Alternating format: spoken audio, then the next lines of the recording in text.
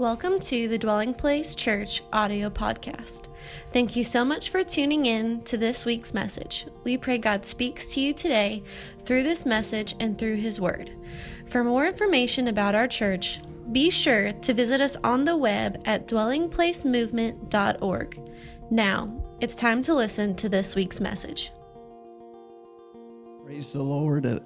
Today we get to conclude Spirit-filled people, knowing and experiencing God. So we appreciate each of you and thankful to follow Jesus and be on this journey with you. So we're grateful for your generosity. With that being said, I'm going to ask that all would stand today in the reading of God's Word. John chapter 16, beginning in verse 5. I'm reading out of the Gospel of John. This is Jesus in his last intimate moments before his passion, before his suffering with his disciples. And it says, "But now I go away to him who sent me. And none of you ask me, 'Where are you going?' But because I have said these things to you, sorrow has filled your heart. Nevertheless, I tell you the truth. It is to your advantage that I go away. For if I do not go away, the Helper will not come to you. But if I depart, I will send him to you. And when he has come, he will convict the world of sin and of righteousness and of judgment. Of sin because they do not believe in me. Of righteousness because I go to my Father and you see me no more. Of judgment because the ruler of this world is judged." Let me pray. Father, we ask that you would bless your word by the anointing and the empowerment of the Holy Spirit, that Jesus Christ, his kingdom and his lordship would be encountered by each of us here today. I yield to you, Holy Spirit, for the glory of my King, Jesus, the one who was crucified, died, buried, but rose victorious, and who lives to make intercession on behalf of the saints. It's in his name I pray. Amen. Thank you. You may be seated. A believer with an encounter with God is greater than a person just with an explanation. A believer with an encounter with God is greater than a person just with an explanation. A person with an encounter with God and the ability to explain it correctly, however, is best. You say, "Oh, Pastor, you saying a brother and sister is better than me?" Well, let me ask you this. Do you think Michael Jordan's better than me in basketball? And yet I don't cry about it. But the example of Michael Jordan being better than me in basketball has something to do with ability. When it comes to encountering God, it's something altogether different than ability. When we talk about encountering and knowing and experiencing God, we're talking about something that deals with pride, hunger, humility, and faith. Jesus said faith is one of the weightier matters. Jesus said that you got to become like a little child to enter and encounter the kingdom. That's humility. Jesus said that there is the least and the greatest in the kingdom. See, oftentimes what seems sensible to you and I is contrary to the kingdom of God and the scriptures of God. Because the ways of man are higher than our ways, and the thoughts of God are higher than our thoughts. I'm saying all of that to remind you and I that Paul believed in provoking people to jealousy. In fact, Paul not only believed it, he said God believed in it. He said God was provoking the Jews to jealousy through the Gentiles. Now, this is a provoking to jealousy that's different than how we humans in our own ability seek to provoke people to jealousy. Us humans seek to provoke other people to jealousy, to try to get other people to feel or to think that what we have, they can never have. But Paul says that when it comes to spiritual jealousy, it's to provoke people that, listen, this is also for you. That knowing God is not just for some believers. Knowing God is available for all believers. That having an encounter with the ministry of the Holy Spirit is not just from some of the children of God. It's a promise of the Father to all the children. It is a provoking spiritually to create hunger and thirst in us when we hear the reality of another brother and sister and their communion with God, their encounters with God, what they have experienced in their walk with God, that it would provoke you and I to such thirst and hunger that we would seek first, that we would seek as a priority God, His ways, seek Him through His Word. I say all of that to say that when it comes to the spiritual realities in the kingdom, when we share our testimonies, when we share of what God has done in our life with others, the goal is not a belittling to keep people little in the faith.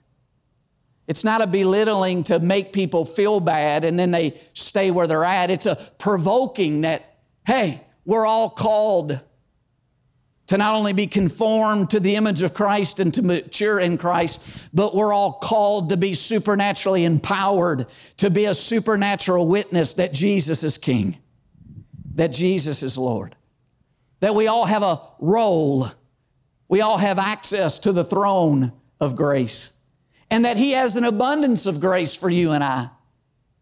When you see the grace of God in another brother and sister, it's to provoke you and I to say, hey, the Father also has grace in that area for you and I.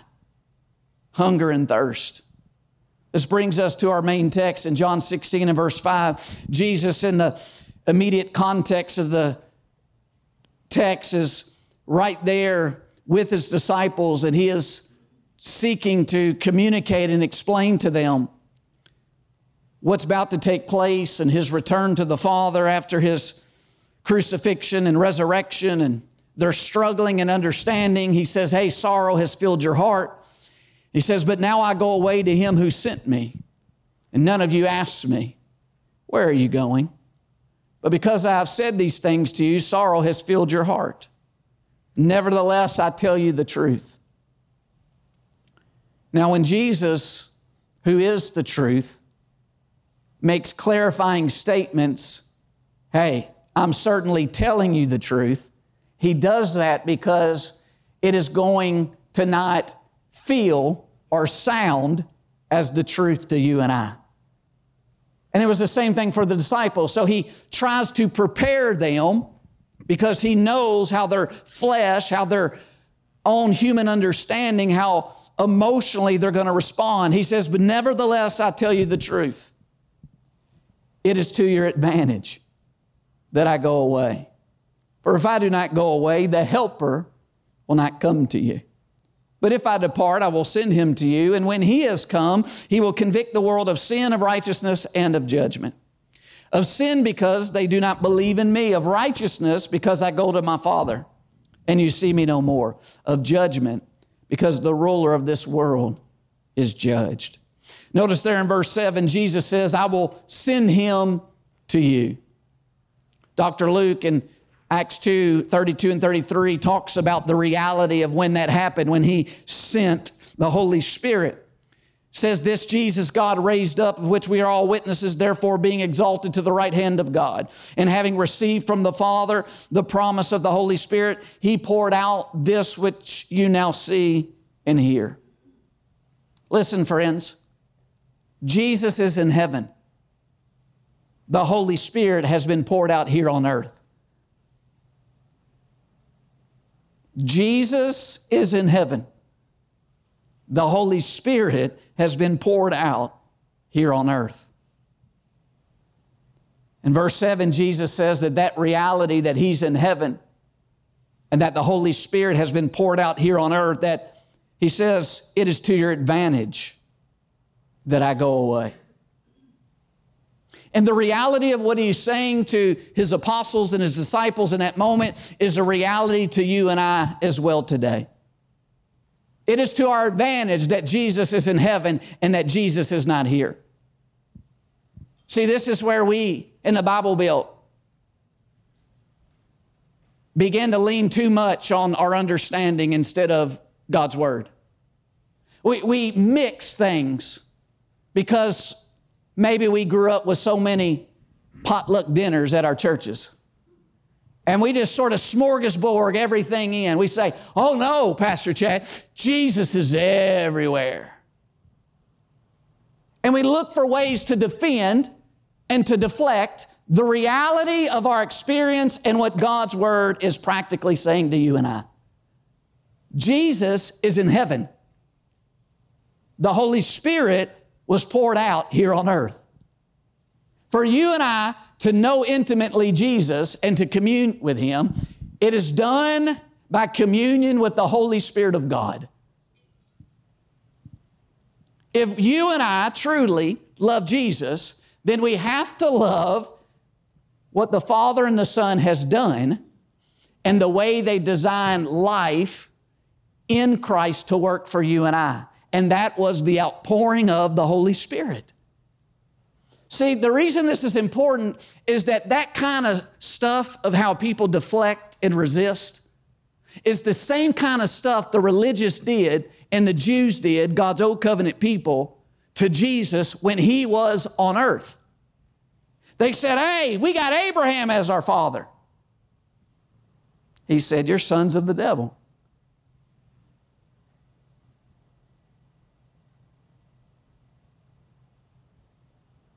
Meaning, like what Pastor Craig said last week, the knowledge of something doesn't equate to the substance of the very knowledge you have. It's not the same. You can go to a restaurant here shortly. I wouldn't eat too much because if you come into Big Bang Bonanza,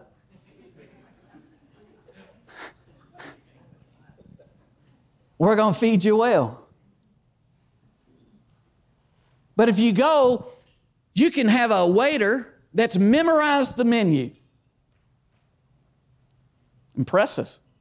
You say, what kind of dressing we have? And they, boom, just right off memory. Vinaigrette, Italian, Caesar, chef's special, sprinkled with garlic. I mean, they just go through it. And you say, well, have you ever tried any of that? No. That don't help me. Listen to me.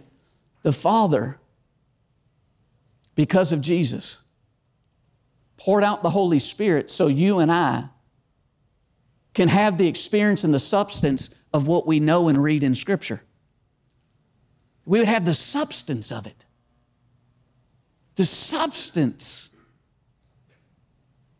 of communion and intimate acquaintance and encounters with God. That we would go from strength to strength and from glory to glory and from faith to faith as we know Him and spend time with Him. See, there is an advantage. What is the advantage? The advantage is the helper. The advantage is the Holy Spirit, who Jesus in John 16:13 calls the Spirit of truth. The advantage is you and I knowing God through the ministry of the Holy Spirit. There's an advantage in the life of the child of God who communes with the Holy Spirit. You know, you think about sports, if you're a sports fan, normally there's what's called home field advantage. It's been interesting because, you know, the World Series is going on, and came across some stats with that of some of the people that some of the teams that struggled at home more than they struggled away. But oftentimes there's teams that, especially in the NBA is the perfect pattern. Those teams win at home. It's like they lose every away game. You see teams that are like, 50 and 50.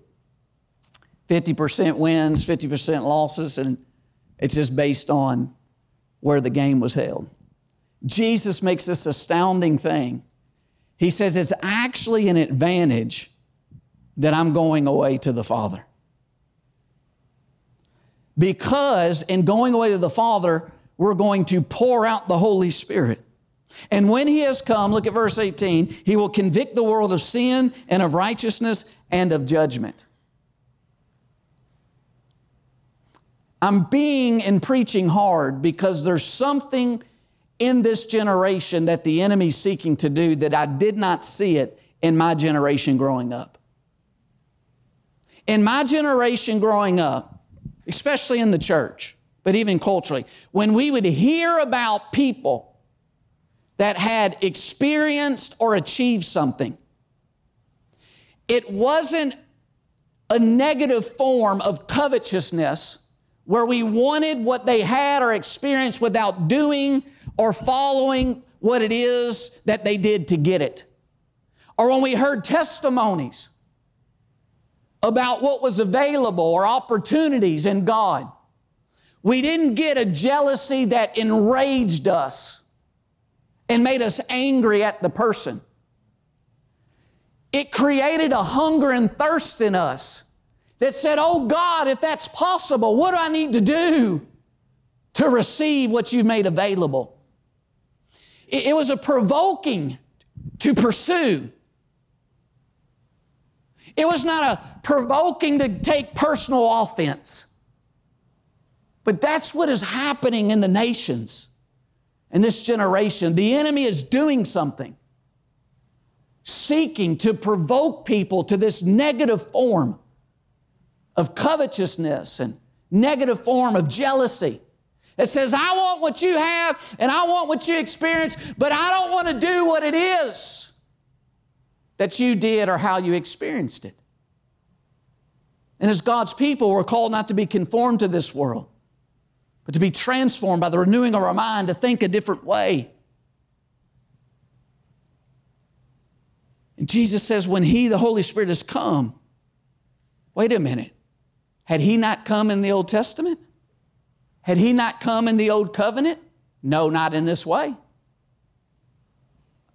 Or Jesus wouldn't have said it. Jesus says when He has come. So that leads me to the next question then. Was He involved in the Old Covenant?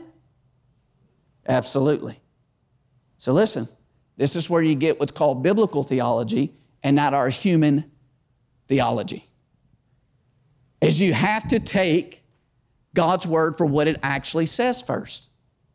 And it says that the Holy Spirit was active in the Old Covenant, but whatever that activeness of the Holy Spirit was in the Old Covenant, it was not the Holy Spirit coming in the way that Jesus said that He's about to come. Did anyone have encounters with the Holy Spirit in the Old Covenant? Yes. Remember Samson? He was empowered. The anointing of God would come upon him. Judges 14:6 says, and the Spirit of the Lord came upon him mightily. And that enabled him to do what he did. But guess what would happen? That anointing would lift off of him. And he'd start doing foolish things and being so vulnerable. You think about other judges. What about Moses? How about Moses and the 70 elders? Numbers 11:25. I gave them this one. Then the Lord came down in the cloud and spoke with him, and He took some of the power of the Spirit that was on him and put it on the 70 elders.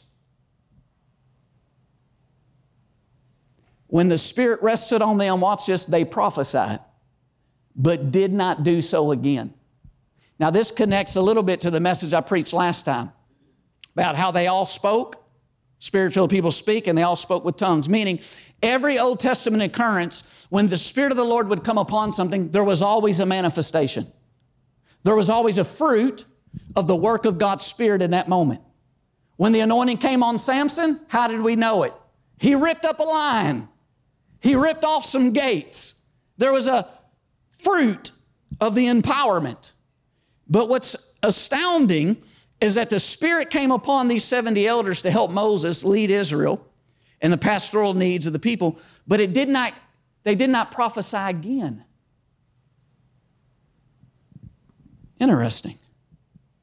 Then you have the ministry of John the Baptist. And John the Baptist testifies in John chapter 1, verse 33, he tells his disciples, he said, the one who sent me, God said, the one you see the Spirit descending upon, here it is, and remaining, that one is the Messiah.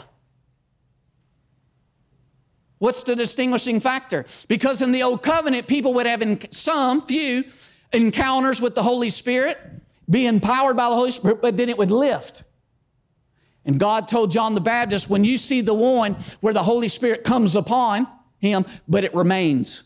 So you remember John gets locked up because of the empowerment of God's prophetic voice in his life, and he calls out the major sins of the leaders of his nation. They lock him up, think they can shut up the prophetic voice, and John's there, and he no longer can visibly see what's happening in Jesus' ministry, so he sends disciples. And he says, hey, I need you to go verify, I'm in a dark place. I'm not able to see and to witness, to verify that I think Jesus is the Messiah. So they go and they say, John wants to verify again. Are you the one that was coming after him? And Jesus tells his disciples, you go tell him that the lame are still walking and the blind are still seeing and the dead are still being raised. And what's he saying? He's saying, hey, the Spirit of God still remains on me, because those supernatural things would not be possible if the anointing and the empowerment of God was still not remaining on my life. Jesus points him back to the fulfillment of that prophetic word of God in his life. So when Jesus says in our main text, when he has come, he's talking about the Holy Spirit coming in his full New Testament role and ministry under the New Covenant. This is where people get hung up. They say, well, Pastor Chad, when you talk about the promise of the Father, when you talk about that we can be baptized with the Holy Spirit, when we can be supernaturally empowered, like Acts 1:8, to supernaturally be a witness, are you saying that I've never fellowship, partook, or experienced the Holy Spirit? No. Are we saying in the Old Covenant that no one ever encountered or fellowshipped or experienced the Holy Spirit? No. But what we're saying is have you received him in the full New Testament role and ministry of the Holy Spirit in the New Covenant?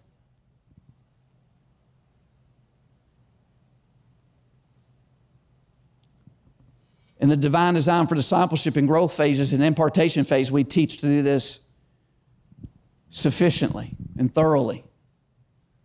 As someone that grew up in a mainline denominational church, where people are trained by the seminaries they go to, and they are taught the preconceived ideas and accepted beliefs of Scripture of those that went before them. But then I got baptized with the Holy Spirit, filled with the Holy Spirit, speaking in other tongues as the Spirit gave utterance. And then for years, my mind fought against the very thing I was experiencing and had walked in and was walking in. Why? Because the mind's got to be renewed. The same way that you can know Jesus is your Lord and Savior, but you still have many doubts and questions about other things in life. Why does it happen? Why does this go on? How does it work?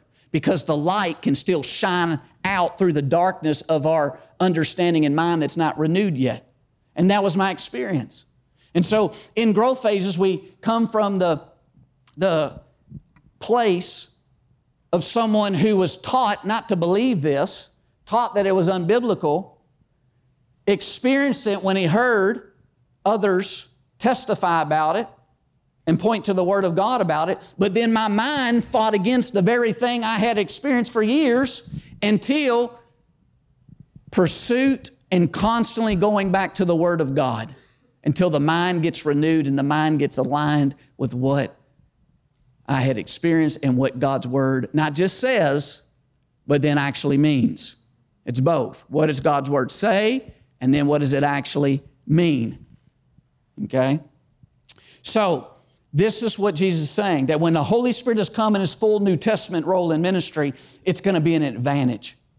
The Old Testament saints longed to be in the place that you and I are at, to be in the new covenant, where the Holy Spirit, the helper, can come in our life with a permanent advantage. And what is 3 aspects of the advantage? Notice what he says. Convict the world of sin, convict of righteousness, and convict of judgment.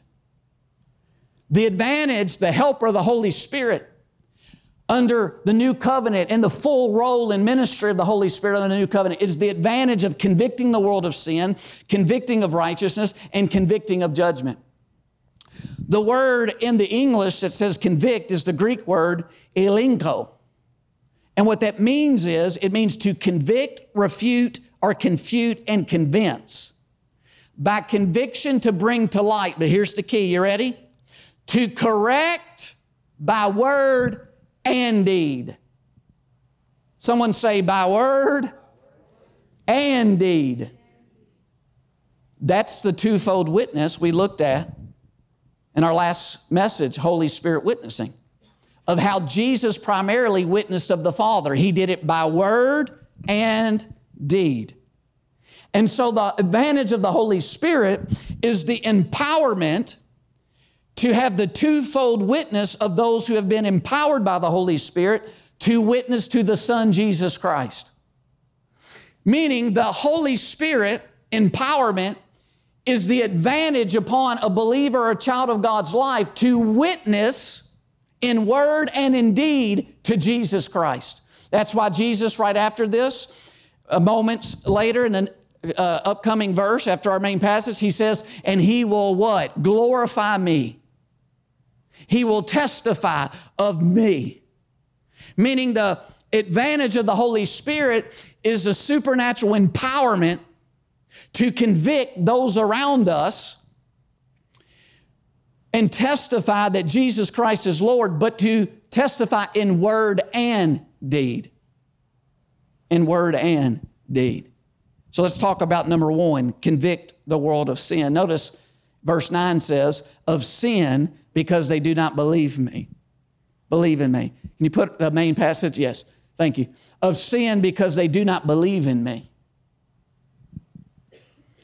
Listen, when we look in the world and we see acts of sins, an act of sin, when we see sins, types of sins, you and I need to remember that those sins, the acts of sins, are just fruits of the sin singular that Jesus highlights here. The sin singular is their unbelief that Jesus is Lord and King. Think about it. People live the way they live because of their unbelief that Jesus, regarding Jesus as King and Lord. So the individual sins is just the fruit of the root of their unbelief that Jesus is Lord and King. And notice the Holy Spirit is sent to highlight not just the individual acts, not just call out every type of fruit, but to highlight that the main root and the main issue is their unbelief in Jesus Christ. See, when one refuses to believe He's Lord, it's easy to live under the delusion that you and I are Lord and King. And when we live under the delusion that you and I are Lord and King, then obviously there's going to be all kinds of fruits that result, fruits of sin, and sin is lawlessness. We live as if we're our own king, as if Jesus is not Lord, if there's not accountability. And the advantage of the Holy Spirit is an empowerment to convict the world of the sin of their unbelief. Because God has already declared, and God has already demonstrated, and God has already testified, and God is not a man that He should lie, and God has already vindicated that Jesus Christ is who he said he is, and that he's the way, the truth, and life, and that there's no other name by which man can be saved. How did he do that? Through the resurrection, that Jesus is Lord. Through the resurrection. So let's talk about convicting the world of sin by word and by deed. Convict the world of sin by word and convict the world of sin by deed. In word, what we're talking about is the advantage of the Holy Spirit is an empowerment. It's a Spirit-empowered preaching. It's not just empty words. It's not just words coming from the logic of humans and human understanding. That the Holy Spirit is the advantage to empower our words when we testify that Jesus is Lord. That's why Jesus said, my words, they're spirit and their life. That's why Jesus, when he comes out of the wilderness, filled with the Spirit and with the power of the Spirit, and he goes in the synagogue and he takes the book of Isaiah and he goes to Isaiah 61, and Dr. Luke records that moment in Luke 4:18. Jesus says, today this is fulfilled in your hearing. The Spirit of the Lord is upon me because he has anointed me, watch this, to preach. What's he saying? He's saying that I am empowered by God's Spirit to preach. It is a supernatural empowerment through my words to preach. That's what God wants for every one of us. That we receive the helper, we receive the advantage that refutes the lies, that refutes the defense mechanisms, that refutes the heresies and refutes the lies of false religions, those that use all of that, listen, as a smoke screen from the root of their issue, which is their willful unbelief to submit that Jesus is Lord and King.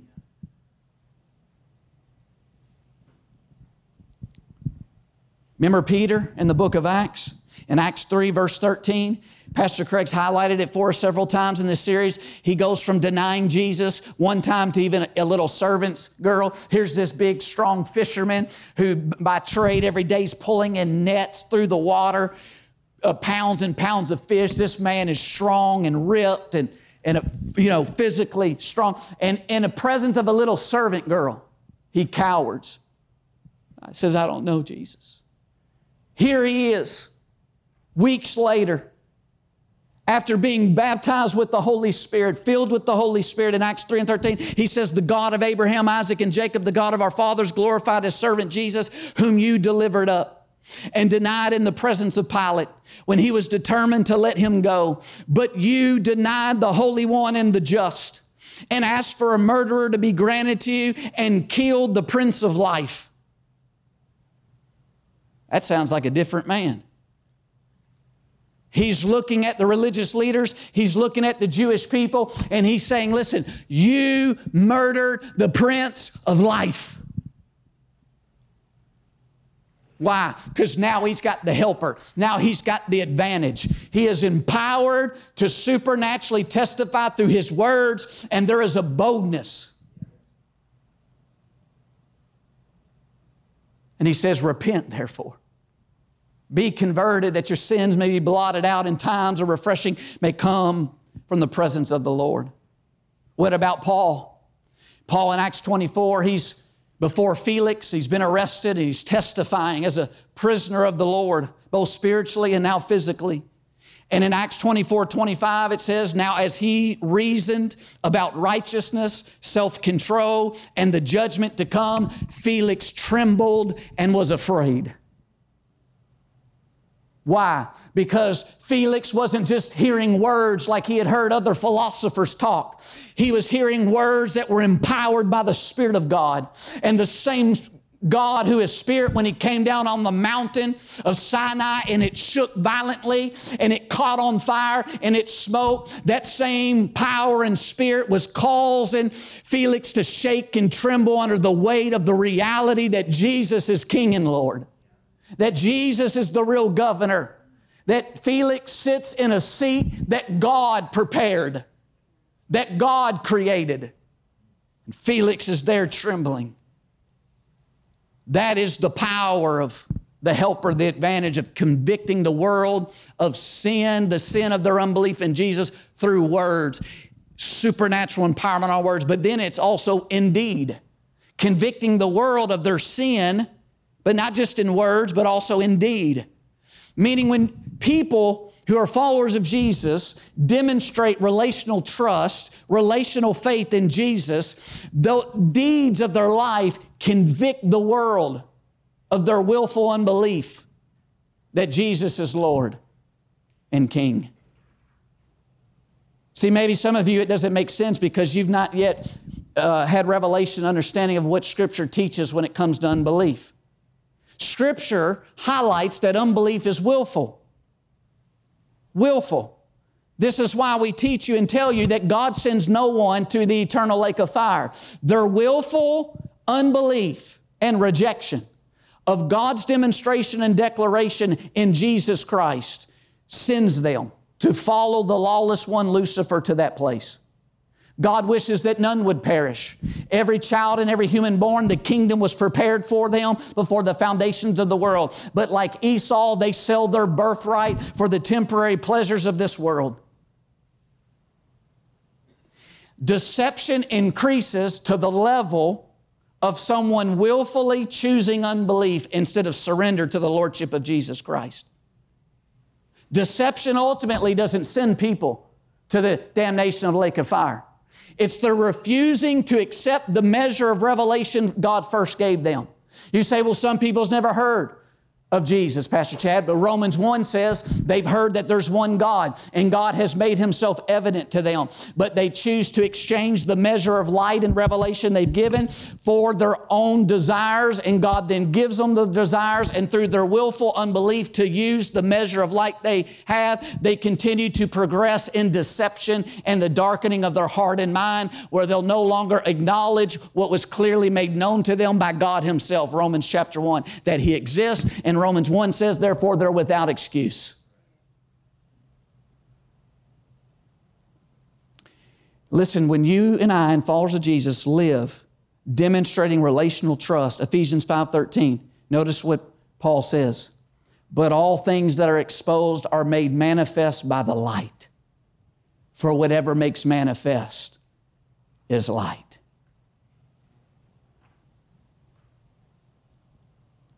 We have an advantage, the helper, to empower you and I to demonstrate in life our relational trust in Jesus. And when we do that, the light of God through our life exposes in the people around us their refusal to believe in Jesus as Lord and King. Now, what I want to highlight is that we oftentimes get the focus of what the ministry of the Holy Spirit's doing in the life of unbelievers wrongly. And we're all vulnerable to this because we all still have our humanity. And we start focusing on attacking the individual sins in people or in culture. Okay, now we don't want to go to the other extreme, the cowards who won't acknowledge sin as sin, right? That's unbiblical. We still acknowledge sin as sin. But listen, the focus of the advantage, the helper, the focus is on the sin of unbelief. All the other things in their life is just the result and distractions for them from the fact of their willful rejection and unbelief of God who is truth.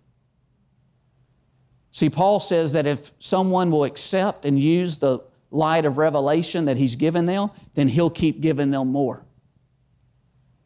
And time does not allow for me to go through the centuries of testimony and witness of history, of how people in unknown lands began to hold fast to the revelation that God exists and began to say, well, God, we as a people, this is how my ancestors have worshiped, but if there's one God, then we shouldn't worship idols or that. And God has moved heaven and earth by His Word and by His Spirit and sent someone to tell them the good news of Jesus Christ.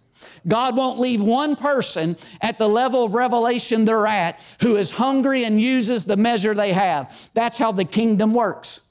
This is why some people have been left in the same spot spiritually, though they've changed seats and changed churches for decades after decades in the Bible Belt, is because they are not holding fast and using the measure of light and revelation God has given them. And God can't advance any of us. Jesus says, to the measure you use will determine the measure you're given. The focus of the helper first is on the sin of unbelief. So notice the advantage is help to convict the world of sin. I don't know about you, but I don't want to have to try to deal with sinners in my own ability. I need an advantage.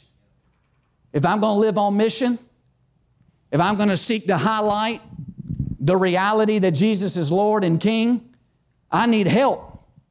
I need an advantage. So Jesus says the helper do. Secondly, convict of righteousness. Verse 10, of righteousness because I go to my Father and you see me no more. Listen, Jesus is our acceptance, friends. Our good works isn't our acceptance. Our earned income isn't our acceptance. Our social status isn't our acceptance. Jesus is our acceptance. And if Jesus is with the Father and Jesus is accepted in the Father's presence and Jesus is able to sit down and rest as if His work is finished at the right hand of the Father, then listen, then our right standing with the Father in Christ is secure. Hallelujah. Our right standing with the Father is built on a solid foundation, a secure foundation of Jesus. That's what the Holy Spirit is seeking to convince us of. That if Jesus is with the Father, then He has completed the work necessary to make you and I right with God our Father. That our past sins and transgressions are forgiven. That despite our past and upbringing, we are forgiven. That our life is no longer built on sinking, shifting sands. And notice, He wants to convince and convict of right by word and deed. By word is the message of righteousness. The writer of Hebrews says in Hebrews 5 and 6 that no follower of Jesus can mature and no longer be a babe in Christ until we're skilled in the message, the word of our righteousness. You remember Job? That's an example. Job's friends 10 times kept accusing him and saying, Job, you're not righteous. You are in willful sin. That's why these things are happening on your life. And he would not let go, watch this, of his Redeemer as his righteousness. He kept holding to his integrity and says, my heart does not condemn me. My Redeemer lives and He is my righteousness, despite his friends' wrong, piercing words. By word, then by deed. The Bible talks about the fruits of righteousness. The Bible talks about the righteous acts of the saints. In Acts 10, 34 through 43, Peter begins to talk about Cornelius. And he says in Acts 10 and 34, Peter opened his mouth and said, in truth, I perceive that God shows no partiality, but in every nation whoever fears Him and works righteousness is accepted by Him. Wow. He's referring to Cornelius. He's not talking about working to become righteous. He's talking about that the righteousness through trust in God, in Christ, leads to display. That is the fruit of righteousness. That's what Paul said in Philippians 1:11, be filled with the fruits of righteousness. James 3:18, now the fruits of righteousness. 1 John 2:29 puts it this way, if you know He is righteous, you know that everyone who practices righteousness is born of Him. Why do we practice righteousness? Because He is our righteousness and becomes the foundation for our life. And the righteous acts of Cornelius that Scripture highlights, he lived a life of constant prayer, giving, and fasting. Jesus in the Sermon on the Mount highlights the reality of those things before the Father who sees in secret. So by deed. So convict the world of sin, convict of righteousness. Thirdly, convict of judgment. Notice verse 11, he says of judgment because the ruler of this world is judged.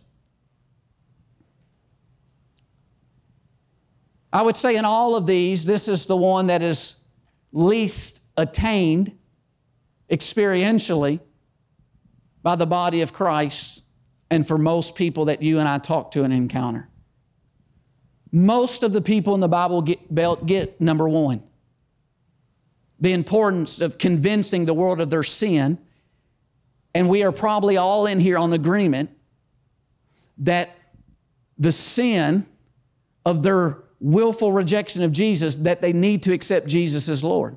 There's probably no one in here that has an issue of saying that the world around us, that what God is working to do in our life is to get them to repent and place trust in Jesus. Secondly, though, many of you're still immature spiritually because the Holy Spirit is trying to work to convince you regarding righteousness, regarding your position before your Creator.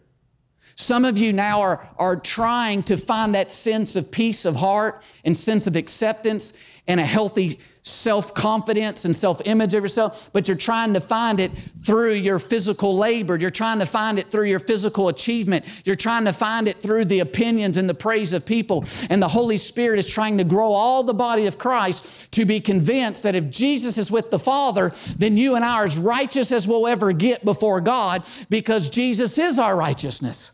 He is our foundation. He is our secure footing with the Father. But the most people we do life with, they haven't yet been convinced of this, of judgment. Judgment, that the ruler of this world is judged. One, if you grew up in wrong teaching, people think that it's God who's in this way ruling the world. Now, to have a problem with that, who do we have a problem with? Dwelling place? Pastor Chad? No. This is Jesus teaching. Jesus said of judgment, because the ruler of this world is judged. He's not talking about himself. He's talking about Lucifer, who became the god of this world. The world we live in is not a clear reflection of who our Creator is. It's a clear reflection of what the lawless one, Lucifer, and those who follow in his footsteps of lawlessness create. Death and destruction and wars is not a reflection of the nature of God. It's a reflection of Lucifer, who still kills and destroys. But Jesus says of judgment, because the ruler of this world is judged. Listen, Satan and his kingdom has been judged and defeated. Colossians 2:15, having disarmed all principalities and powers, he made a public spectacle of them, triumphing over them in and through the cross. God, through Jesus, has now disarmed the devil and his kingdom from having to rule in the hearts of humanity and to rule in the homes of humanity and to rule in the spheres of humanity, that now the King has broken in and now the kingdom is breaking out. A kingdom of righteousness and peace and joy in the Holy Spirit. The will of God and the good pleasure of God can now prosper because of Jesus. How does the advantage help us convict the reality of the ruler of this world being judged? In word and deed. First in word, you remember Revelation 14:11? And they overcame him, how? By the blood of the Lamb and by the word of their testimony. And they loved not their lives unto death. The word of our testimony. See, if we keep talking only accordance to what we've experienced growing up before being in the kingdom of God, we will not overcome and experience the kingdom of God in that area of our life. Listen, we'll continue to experience what Satan brought or caused us to encounter. Did you know Satan used people when you were growing up to cause harm and pain in your life? You ever wondered why elementary kids can say the most hurtful things when they don't even know 10 plus 10?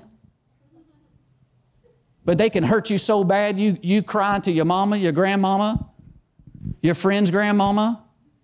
How? Because of demons. Satan working through people to bring harm in God's most loved thing on the earth, humans. You and I made in His image, yet sin has affected it. But you and I now overcome. We're empowered now through the Holy Spirit to speak the Word of God, where the words of man and things of the past has brought hurt.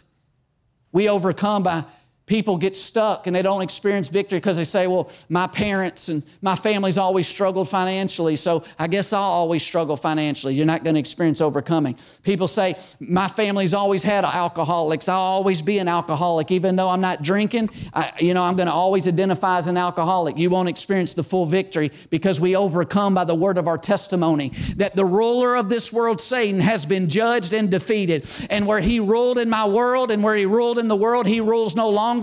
My world and my life is ruled by Jesus Christ. He is now King, and His kingdom is now accessible and available to you and I.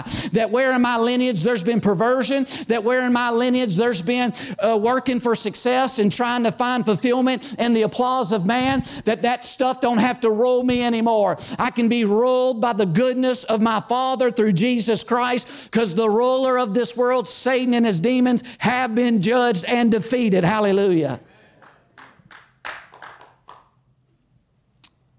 I don't have to, you don't have to have the same experience of your parents or grandparents or those that went before you if they didn't experience all that God had for them.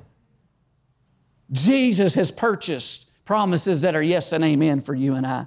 Then by deed. Remember this verse, 2 Corinthians 10:6? And being ready to punish all disobedience when your obedience is fulfilled. Wow.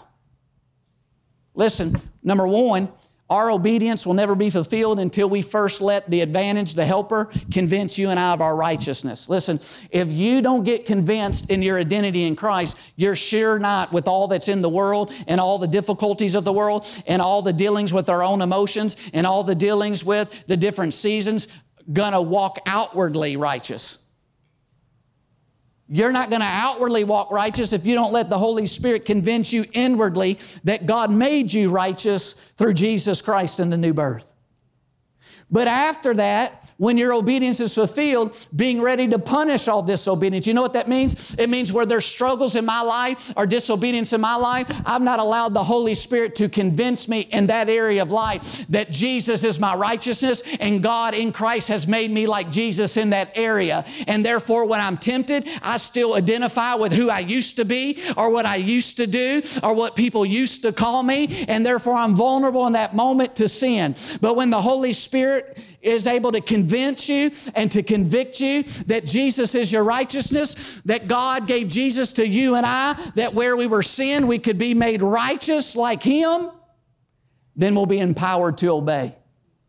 You know why the reason you didn't come in here barking like a dog is because you don't identify as a dog. And when you begin to identify as a righteous person in that area, you will be empowered by the Spirit to demonstrate righteousness in that area. Some of you, the reason why you don't demonstrate a prayer life is because you still believe you're the old person that don't want to pray. No, God created you to talk with Him. God created you to approach God. And when you allow the Holy Spirit to convince you that God has made me something that I wasn't before, I might not used to pray, like to pray, even knowing about prayer. But now I'm made to pray. And the Holy Spirit empowers, and He's the advantage to remind me that I'm created to talk to the Father. Watch this, Acts 13, 8 through 12. Come on, band. But Elymas, the sorcerer, for so his name is translated, withstood them, seeking to turn the proconsul away from faith. We're going to get together at the big band bonanza here in a couple hours. You might as well hang out at the second gathering. I'm going to preach way better in the second gathering, I promise you. But seeking to turn the proconsul away from the faith. Watch this. The sorcerer is trying to turn the people away from faith. You remember when I said the other week? Sometimes we're being too naive. We're looking at people in the world and we're just thinking, you know, they're not being used of the enemy. The whole world lies under the sway of the evil one, friends. Listen to me. If they're not born again and don't become filled with the Holy Spirit, dependent on Him, they are going to be used by the enemy, watch this, to move people away from the faith. You say, wait a minute, no one's going to move me away from saying Jesus is Lord. I'm talking about all the faith. They might not move you away from confessing Jesus Lord, but they'll move away your trust and dependent that He can be Lord in that area of your life. You say, oh, one day I'll go to heaven, but until then I got to live like the world. Until then I can't overcome. Until then I'll always be an addict. I'll always struggle with this. Listen, they will move you away. The devil uses people to move us away from trusting that Jesus is Lord, even in this, even in that area. They're not.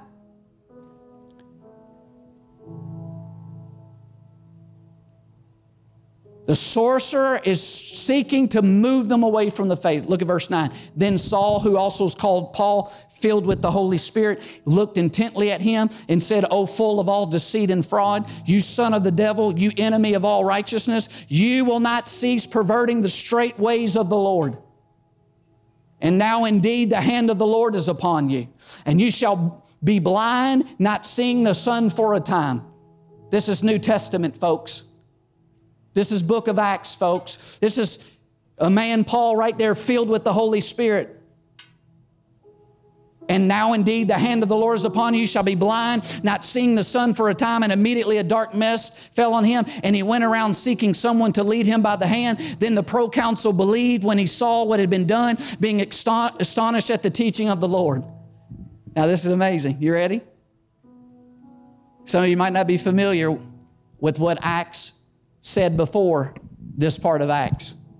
But that man, Paul, filled with the Spirit, was a man that was called Saul. Same person, but his life before Jesus, he was fighting against Jesus and didn't know it. And he encounters Jesus, and guess what happens to him? He loses his sight. He gets blinded like the sun shining for 3 days. And Paul's whole worldview goes dark. It gets rocked. Everything that he was so convinced was right. As a young person, just trained in the ways, the feet of Gamaliel and religion, and he was just so sure. Now he's blind. He's being led by the hand of the friends on the road to Damascus. But Paul responded correctly to that moment of being refuted supernaturally. And he did a complete fast, no water, no food for 3 days. He humbled himself in the sight of God. He began to fear and tremble, saying, oh, I thought I was on the right and narrow. And God sent him a disciple and prayed for him, received his sight. He got water baptized, filled with the Holy Spirit. He went in the desert and began to be taught by the Lord, and he became the mighty Apostle Paul.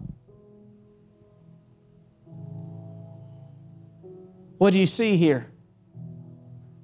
Because Saul, who became Paul, because his obedience was fulfilled when he was in a way doing the same thing that this sorcerer was doing.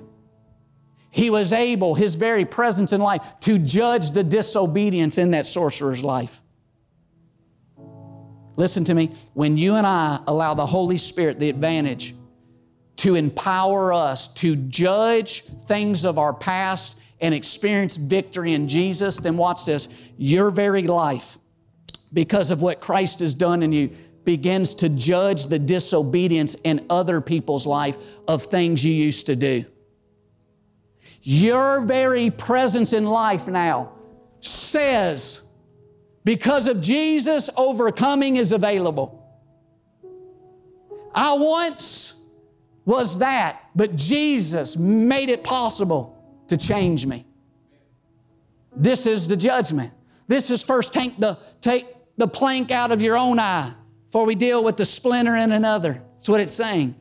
But you and I have a helper. We have the advantage where we can supernaturally, by deed, declare that the ruler of this world is judged.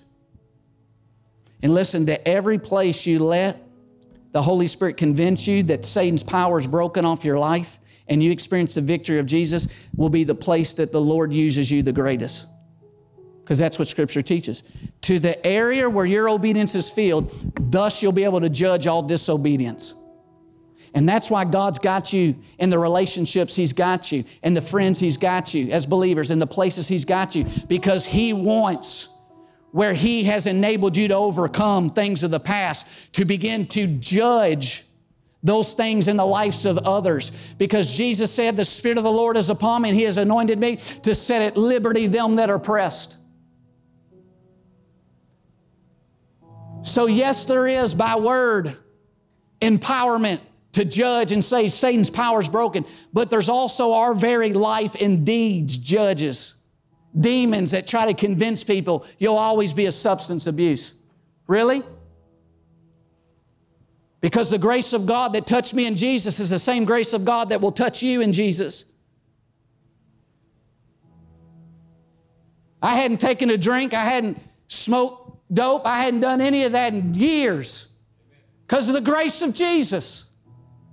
My very presence when I go around those people judges the lies of those demons that tries to tell people, you were born this way, you always got to be that way. And religious demons, same thing. Don't matter how you grew up. What matters is what does the Bible say and what does it rightly mean? And the Father's got a promise for you where you can experience supernatural empowerment. Doesn't matter if you didn't grow up in a church that supernaturally empowers and you can prophesy and see demons cast out and see God use you for people that's open at times for physical healing and emotional healing. Your very life begins to judge the lies that Satan puts in people. The question is, though, have you received the advantage? The advantage is supernaturally empowered to convict the world of sin. Supernaturally empowered to convince of righteousness. Supernaturally empowered to convince of judgment by word and deed. And God's called every one of us to that place of obtaining what Paul calls the fullness of the gospel, that place of which Scripture calls the full assurance of the faith. Listen to me. Some of you, you're assured right now that the blood's sufficient to forgive you of your past, but you're not yet confident and secure that God has made you righteous through the new birth. You think you're forgiven and you're going to be with Jesus for eternity, but you're still the same sinner. You're just forgiven. Well, that ain't going to do any good, friend. Because a washed pig still wants the mud. And God doesn't just wash the pigs. I was a pig. He makes us into a saint because He has grace that's able to save you and I to the uttermost. We're not talking about just washed and forgiven, but we're the same miserable person. We're talking about if anyone be in Christ, he is a new creation. Old things have passed away, and behold, all things have become new. We're talking about the word of promise, the gospel of our salvation. The same word that created the heavens and the earth can bring you forth as a new child of God, something you never were before, and therefore you can have new desires. You can have a new heart. You can have a new direction of your life. Some of you have learned to be convinced that the blood has forgiven and cleansed you. Some of you have been convinced and have faith that God has made you righteous through the new birth, but some of you are still struggling that the devil's authority has been defeated over your life. That the ruler of this world's judge. You look at the world, you look at things happening in your life, you look at things that you are experiencing, and you say, there's no way that Satan's power is really broken. If Satan's power was really broken, then God, why would I be dealing with this? Why would I be going through that? And see, faith is trusting what God has said more than what our experience is trying to say.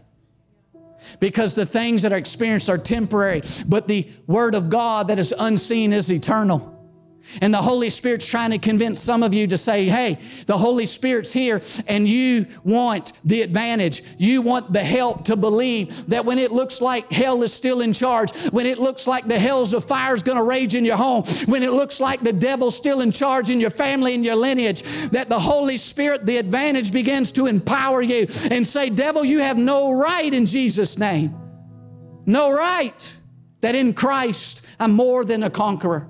In Christ, I can trust that He's my overcomer.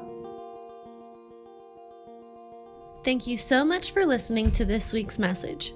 If you would like more information about our church, be sure to visit us on the web at dwellingplacemovement.org.